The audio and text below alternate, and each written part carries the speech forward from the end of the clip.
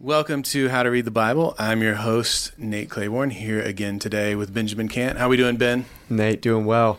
Looking forward to jumping into the Gospel according to Matthew and talking about what we have going on here. Okay, so when we last talked, we did a little deep dive on Matthew 6, and then last week we've advanced since then. We're up to Matthew 13. So what are we jumping into today through that section? Yeah, well, and the premise of our show is really we assume that in some way we're at least mature and maturing Bible readers, you and I. And so we're trying to model for people when we do our Bible reading, what are we doing? What are we seeing? What are we pointing out? How is this working for us? And so we're reading through Matthew. We read Matthew 12 recently. And as I'm reading Matthew 12, there's this story where Jesus' disciples are hungry and they pluck heads of grain and eat. The Pharisees see this and they are not pleased with it. No. In fact, they challenge Jesus to say, look, your disciples are doing what is not lawful to do on the Sabbath. And so Jesus goes and gives them a couple examples of how there's Old Testament precedents for what they're doing. But then in verse 6, he says this is Matthew 12, verse 6. He says, I tell you something greater than the temple is here. In verse 7, he goes, and if you had known what this means, I desire mercy and not sacrifice, you would not have condemned the guiltless, for the Son of Man is Lord of the Sabbath. And so Jesus quotes Hosea 6:6 here. I'm sure most Bibles probably have a little letter there in verse 7 that points you to this coming from Hosea 6:6. But if you've been reading and you've been paying close attention, you'll notice this is the second time that Jesus has quoted Hosea 6:6. So let's go back into Matthew 9, a very similar setup. Jesus calls Matthew, arguably the author of this gospel, to come and follow him, and he rose and followed him, and then Matthew throws a party and invites all of his friends. And he throws this party because he's experienced the grace of Jesus and wants his friends to be exposed to who Jesus is as well. And again, when the Pharisees saw this, they said to his disciples, why does your teacher eat with tax collectors and sinners? But when Jesus heard it, he said, those who are well have no need of a physician, but those who are sick. Go and learn what this means. I desire mercy and not sacrifice, for I came not to call the righteous, but sinners. So I just thought it was interesting. In Matthew 9, Jesus says, hey, go and learn what this means. In other words, I'm going to give you a pass, just assuming you don't know your Hebrew Bible, which is kind of insulting because these are the Bible guys of their day. But then by the time we get to Matthew 12, there's no go and learn. It's like you had your shot, you missed it. And he says, if you had known what this means, I desire mercy and sacrifice. In other words, if you'd done the Bible study I told you to go do, you wouldn't have made the same mistake twice. Yeah. And so a few things that are important to point out here. Jesus is talking about what he's doing, and oftentimes people will make this claim as if Jesus kind of steps on the scene and just throws the book out. In other words, like just this sharp break from the Old Testament, from the Hebrew Bible, and just Jesus is doing this kind of crazy new thing, right? And everybody's like, what do we do with this guy? And Jesus himself doesn't actually view himself that way. Yeah. Yeah, it's interesting that, I guess, depending on what we assume is true about the Pharisees, which is not really explained in a lot of ways, but assuming they're these sort of experts in the law and the Old Testament, as we call it now, if they're always sparring with Jesus in these verbal question and answer matches, it would seem to imply he's at least antagonistic to the quote unquote ways of the Old Testament. You could say that. You could step back a little bit and say, at least he's antagonistic to the common reading of the Old Testament of the day, right? The way in which the reading of the Hebrew Bible is done by the Pharisees, Jesus is just he's not really agreeing with. Yeah. And so this matters because I was reading an article recently, and in that article, it was an article about a recent situation going on in the church, and but it was written by a Christian, but not a pastor or anything like that. This guy's actually a lawyer, and in there he quotes Jeremiah, and he quotes a few other Old Testament passages. And in the comments section, which I typically steer away from because usually not helpful things happen in the comments section, this comment was made, and the comment was, "Why are conservative Christians so focused on the Old Testament? Nearly all their biblical references seem to come from the Old Testament. As an American Baptist, I find this baffling. We are Christians after all. And this frantic focus on human sin that comes from the Old Testament does not seem to me to be what Jesus taught. So I use that just kind of as a case study, honestly, for our listeners' sake, to say, is that the way you understand these things? Would you say that there's this sharp discontinuity or even disagreement between what Jesus taught and some of the emphases of the Old Testament? Mm-hmm. And I think this is a great story, or a couple stories, to kind of tease that out. Yeah. Yeah, I would say, so one thing we could even lean into, just on the surface, in both of these stories, what the disciples do in Matthew 12 and what Jesus does in Matthew 9 are not, strictly speaking, condemned anywhere in the Old Testament. Mm-hmm. So you're allowed to eat on the Sabbath. Mm-hmm. If you construe picking heads of grain as work, mm-hmm. then we're talking about maybe violating the Sabbath. Mm-hmm. Socializing with tax collectors and sinners, you could make a case, could lead to idolatry, could lead to intermingling with these pagan Gentiles and taking on their culture. Mm-hmm. But just actually dining with them in and of itself, I don't know that we could find a passage in the Old Testament where it's condemned. Yeah, which, if you're not familiar with the Old Testament, you might assume mm-hmm. the Pharisees are just towing the party line on what the Old Testament taught, and Jesus is coming along and being radically loving and inclusive, and mm-hmm. that's not what the Old Testament is about, and this is a new thing. Yeah. But that's just not the case. Like, as we'll see when we look a little bit farther into Hosea 6 and mm-hmm. think about some other passages. Yeah, that's right. And so there is something confusing happening, I think, and that is that the people Jesus is kind of contending with throughout the Gospels had a particular way of reading the Old Testament that Jesus was happy to dismiss and happy to critique and to challenge. But in doing that, he used the Old Testament to do that critique and that challenge. Yeah. Which says the issue is not with the Old Testament. The issue was with his critics and their reading of the Old Testament. Mm-hmm. That's a really important distinction to make. Because again, this is alive and well, even among many of our listeners, where we here at New City did a curriculum working through biblical justice, and we've studied Leviticus 19, okay? And in that, there were some things about the gleaning laws, and how do the gleaning laws, how might those be appropriated by us today and inform the way we budget and do our work and things like that. And some of the feedback I got was, well, that's the Old Testament. That doesn't apply to us. And so there's this sense of, yes, I can get what you're saying.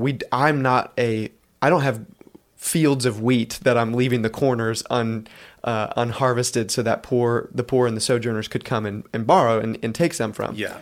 So yes, in that sense, context is very different. But the principle remains that there's a way in which maximizing our income, if you will, or being conscientious of the poor and the sojourner among us, that principle remains. And so one of my favorite examples of this is there's nowhere in the New Testament that bestiality is condemned. So the New Testament doesn't condemn that anywhere. The Old Testament is really explicit about that. Right. And so what do? Is that no longer a sin? We would all kind of get red in the face and say, of course it's a sin. Mm-hmm. But you'd have to build that case off of the Old Testament. There's no appropriation, if you will, of that law. Yeah. Yeah, it makes me think of a few things. Even as you brought, I'm not going to touch the bestiality thing. We'll I want your thoughts on that, Nate. maybe I'll get there. Maybe offline. I'll go back to the topic you had before. Preach the gospel from bestiality. That's my challenge for you. No, thank you. Well, I don't know. I hate to leave a challenge unaddressed. That's right. But I would say, so even the thing that you brought up with the gleaning laws, we even have modeled for us in Paul's writings that some of these obscure Old Testament laws have principles relevant. Mm-hmm. He's talking to, I think it's in Timothy, where he's talking about paying your pastors well. And he's like, because of what it says in Deuteronomy, you don't muzzle an ox while it's treading the grain. That's right. And it's like, well, of course, Paul, that's clearly about like farming practices. That's right. And for Paul, it's like, no, the principle that you draw from that clearly applies to this situation. That's like, right. Okay, well then maybe that's true elsewhere. The other thing that makes me think of is we sometimes may mistakenly divide the testaments between Malachi and Matthew of this is the clear dividing line and this is the old and this is the new. But the real dividing line is the old and new covenants. Mm-hmm. And the old covenant era comes to an end with Jesus' death, resurrection. Then the new covenant era starts. And so all of these stories we're reading right here in Matthew are taking place during the Old Covenant era. That's huge what you just said. So let's just pause for a moment. What you're saying is Matthew, Mark, and Luke are all happening under the Old Covenant. Yeah, up until the Passion Week, it's still technically, it's not the Old Testament as far as the Bible division, but it's during the Old Covenant. Yeah, so the decisive shift does not happen until Jesus rises from the dead, really. You could say Passover, the cross, the resurrection, that kind of week. You could say the kingdom of heaven is at hand, which is what's said throughout Matthew's gospel. There's an era change is about to happen. Mm-hmm. Maybe we could even allow for a hint of an overlap. Mm-hmm. So at Jesus' incarnation, the new era is beginning and then fully begins at his resurrection and ascension. Either way, you're still saying this is kind of taking place during the Old Covenant era. Mm-hmm. And so the question is, how do we interpret our scriptures as they stand right now? Yeah. And Jesus is really, maybe some background for listeners would be helpful, is when Jesus is sparring with the Pharisees, these are honor-shame matches. And they're not asking questions for information. It's testing who has the better interpretation of the scriptures that we all agree are still relevant. Mm-hmm. And Jesus never disputes that the Old Testament's still relevant. He just disputes their way of understanding it. It needs to be reframed and recontextualized in light of what he's doing. So the way that this is put in biblical study circles is that there's continuity and discontinuity between the Old and New Testaments. In other words, there's ways in which the Old Testament and the New Testament don't really even skip a beat. I mean, it's just one story, and there's and that's really important. It's one drama, if you will. But then that would be highlighting the continuity. But then to highlight the discontinuity, we could say there are different acts in that drama. Mm-hmm. There's Acts 1, Acts 2, Acts 3. I don't mean the book of Acts, but I mean there's these different acts that play out. And so that's an important thing to wrestle with. And it's actually maybe one of the most difficult things for a good Bible reader to understand is how are the Old and New Testaments, how is there continuity, how is there discontinuity? And I am of the persuasion that we should err on the side of continuity unless otherwise told.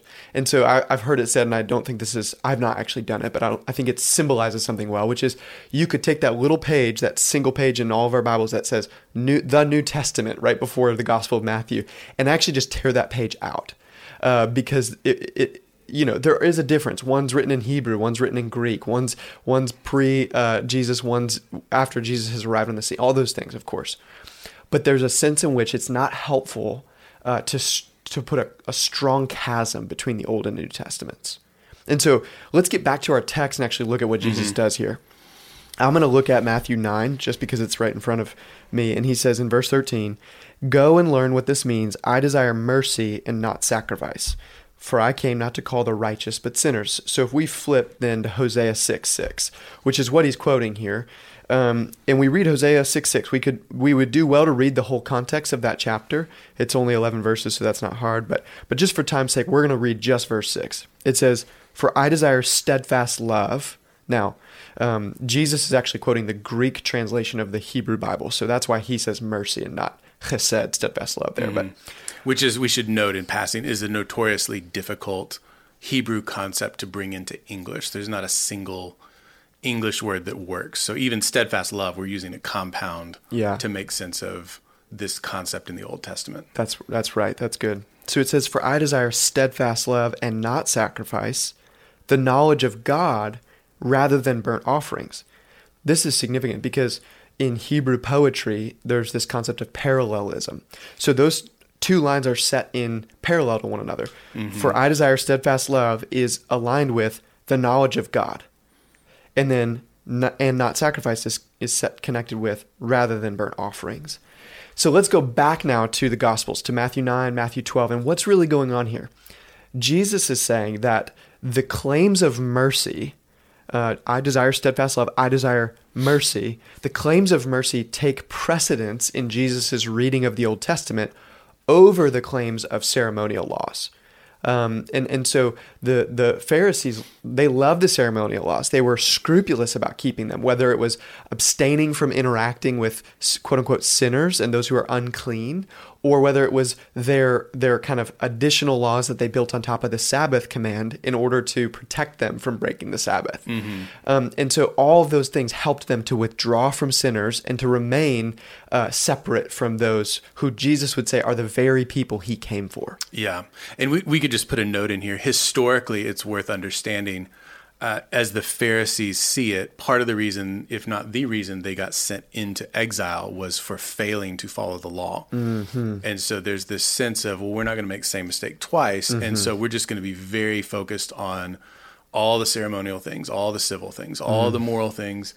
But really, they're looking at it as the civil ceremonial, which we're drawing on a threefold division that's popular in making sense of Leviticus, of saying some of the laws in Leviticus are moral. They're very clearly, we would say, transcendent. They're repeated in the New Testament. They're about how we treat one another in a general sense.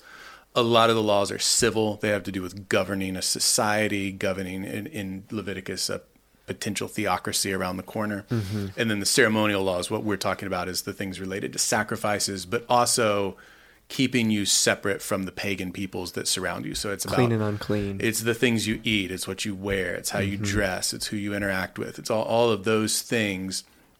The Pharisees would be looking back and seeing, well, we got mixed up in idolatry because of intermingling with the Canaanites and all of these other peoples, and so we need to separate ourselves from those other peoples as much as possible in the way we dress and who we talk to and what we eat. And so they just sort of doubled down on an aspect of the law, but at the exclusion of the whole law and even the weightier things of the law, which was that Israel was supposed to be a light to the nations, but you can't do that if you're keeping them at arm's length. Yeah, that's well said. And you said something earlier about how they missed the plot. Tell us what you meant by that. So there's a sense in which they lost the plot of the storyline. I mean, you go all the way back to Abraham. And we just had this on our sermon series. Abraham was blessed to be a blessing. It was he's receiving blessing in this relationship with Yahweh so that he can be a blessing to the other peoples that he comes in contact with. We can't do that if you're constantly keeping other people at arm's length. And so they would say they're sons of Abraham, but they're not living like they're part of his family. They're not following in his footsteps. But they're, in their mind, we would say, doing everything they can to avoid a second exile. And they still would feel, to some extent, and this is controversial, that the current exile hasn't really ended, because even though they're back in the land, they still are under the Romans' thumb. So they're not really out of the woods yet, and so they really need to, if they're more obedient and more scrupulous, then the Messiah will come and get rid of the Romans. And so that's you're helping us empathize with the Pharisees here. You're helping us give context to why they would be so scrupulous about keeping some of these laws. Yeah.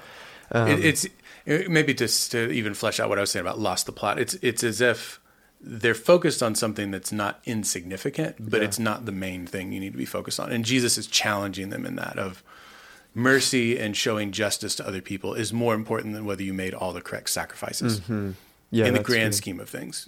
That's good. And one of the things I like to do, and it drives my wife Alana crazy sometimes, is when we're watching movies together, as soon as I get a hunch about how things are going to turn out, I'll usually just say it out loud. I'll just name it. And I'm actually pretty good. I'm good enough to keep doing it, even though I'm probably really only have like a 60% success rate. That's still pretty good for predictions. It's not bad. You could be a weatherman. That's right. Scattered and isolated. That's which means nothing in Florida. Yes, exactly. And so... but what am I doing? I'm paying attention to patterns and details in the story, in the plot thus far, and trying to predict what's going to happen. But the times when I'm wrong are usually when I pay attention to the wrong sets of details and clues and things like that in the plot line, and so I miss something up, and I miss the prediction for the future. In many ways, the Pharisees are trying to predict. They're trying to live as if they understand how the plot's going, and they don't realize that when the Messiah is coming, he's coming actually for the sinners. He's coming for those who are ceremonial and clean and morally unclean. And he's coming not just to vanquish the Roman Empire. He will do that, but it's going to be through a cross, not through a sword. And so they're missing details of the plot line. And what Jesus is doing is he's going, oh, let's go back. Do you remember this in Hosea? Oh, do you remember this with Abraham? Oh, do you remember this with Moses? And he's pointing out how the plot actually does point to who he is when he stepped on the scene. Yeah. And so if they had desired, if they had known the knowledge of God, who God is, what he's like, rather than burnt offerings, they wouldn't have missed Jesus. But that's the problem, is when Jesus stepped on the scene, they did not know who God was. And so they missed him. Yeah. And they thought he was a threat rather than the Messiah himself. Yeah. Well, and it's instructive that he goes back to Hosea. That's the first of the minor prophets as we read it. But even as you go through the minor prophets, and we'll be doing that in CBR next year, we really see there's three reasons Israel gets sent into exile. And the Pharisees had focused on one of them, the idolatry piece. Never going to make that mistake again. Mm-hmm. But the other reason was religious ritualism. They're just going through the motions. Their heart's not really in it. Isaiah 58. Right. They kind of slip back into that to some degree, and that's sort of why Jesus is calling them on. Is like, your heart's not really even in the thing that you're doing. Mm-hmm. But the other thing that's really clear from the prophets as a reason for exile is that they didn't care for the widow and the orphan. They didn't pursue mercy and justice. Mm-hmm. They were focused on just other things besides that. And so he's even kind of pulling from the prophets to say, if you go back and read the prophets, you can see that you're focused on only part of what the problem was. Mm-hmm. And there's this bigger thing that is the real heart of the matter that you're still sort of ignoring, because it's a lot more difficult. The things that they're focusing on are very checklisty. They appeal to our sense of accomplishment. They appeal to our ability to frame everything out in black and white of, yeah, I know whether or not I've had dinner with a tax collector and a sinner, but I don't necessarily know if I've been as just as I could be, or I've been as merciful as I could be, or if I've overlooked an opportunity to show hesed to someone. Yeah, that's good. Well, just to summarize and to kind of bring us to a conclusion, we probably will talk about the discontinuity, because we talked a lot about the continuity. We should probably talk about the discontinuity when Jesus steps on the scene. Something unparalleled in the history of the world actually does happen. Yeah. So some discontinuity for sure that we need to highlight. Maybe we'll do that in a future episode. But just to highlight some principles. One is the way the New Testament uses the Old Testament really matters. And pay attention to it, because it's not probably what you think it is most times. And so maybe another principle is go look up whatever the Old Testament citations are, whatever the Old Testament that's being quoted in the New Testament, go look it up, go read it in context, get a sense of what's going on, like we did with Hosea 6:6. And I would say this is a good example of one that you might not see right away. You and I both knew it was an Old Testament quote, but as I'm looking at it, this is an opportunity for you to really look at your Bible, not just in the sense of like read closely, but when he says, go see what this means, when it's in quotes, now you know he's quoting from someone, but it's not set off the way a normal Old Testament quote is. Yeah, that's right. So you would have to kind of be paying attention to see that, he's quoting from somewhere, and then look at your little cross-reference, and then go back and flip over to Hosea. And then the third thing I would point out is, what I did was I had read in Matthew 9, Jesus quote the same verse. And then when I came back to it in Matthew 12 and he said it again, I thought, this must be important to Jesus. He says it twice. And there must be a connection between these stories, too. That's exactly right. We might be able to get a glimpse into what Jesus is about by connecting these stories, reading them parallel, flipping back and forth between the pages to kind of get a sense of what is he really getting after. Go and learn what this means. And then you should have known better. You just failed to take the Bible study lesson I taught you before. And really to summarize that, it is that Jesus values the claims of mercy towards neighbor very highly. And so when they set up other aspects of the law over and against that, and they failed to, as the next story would show in Matthew 12, they didn't want him to heal the man with the withered hand on the Sabbath. And he said, no, you would get your donkey out of the well if it fell in there. You'd get your sheep out of the well. How much more value is a human being than an animal? Maybe there's the gospel in bestiality, who knows? Maybe. But how much more value are they? So much so that I would come as God in human flesh and die for them. Human beings are more valuable than animals. Yeah. That's a good word to end on, Ben. I'm glad we were able to chat today and look forward to next week. Yes, sir. Thanks.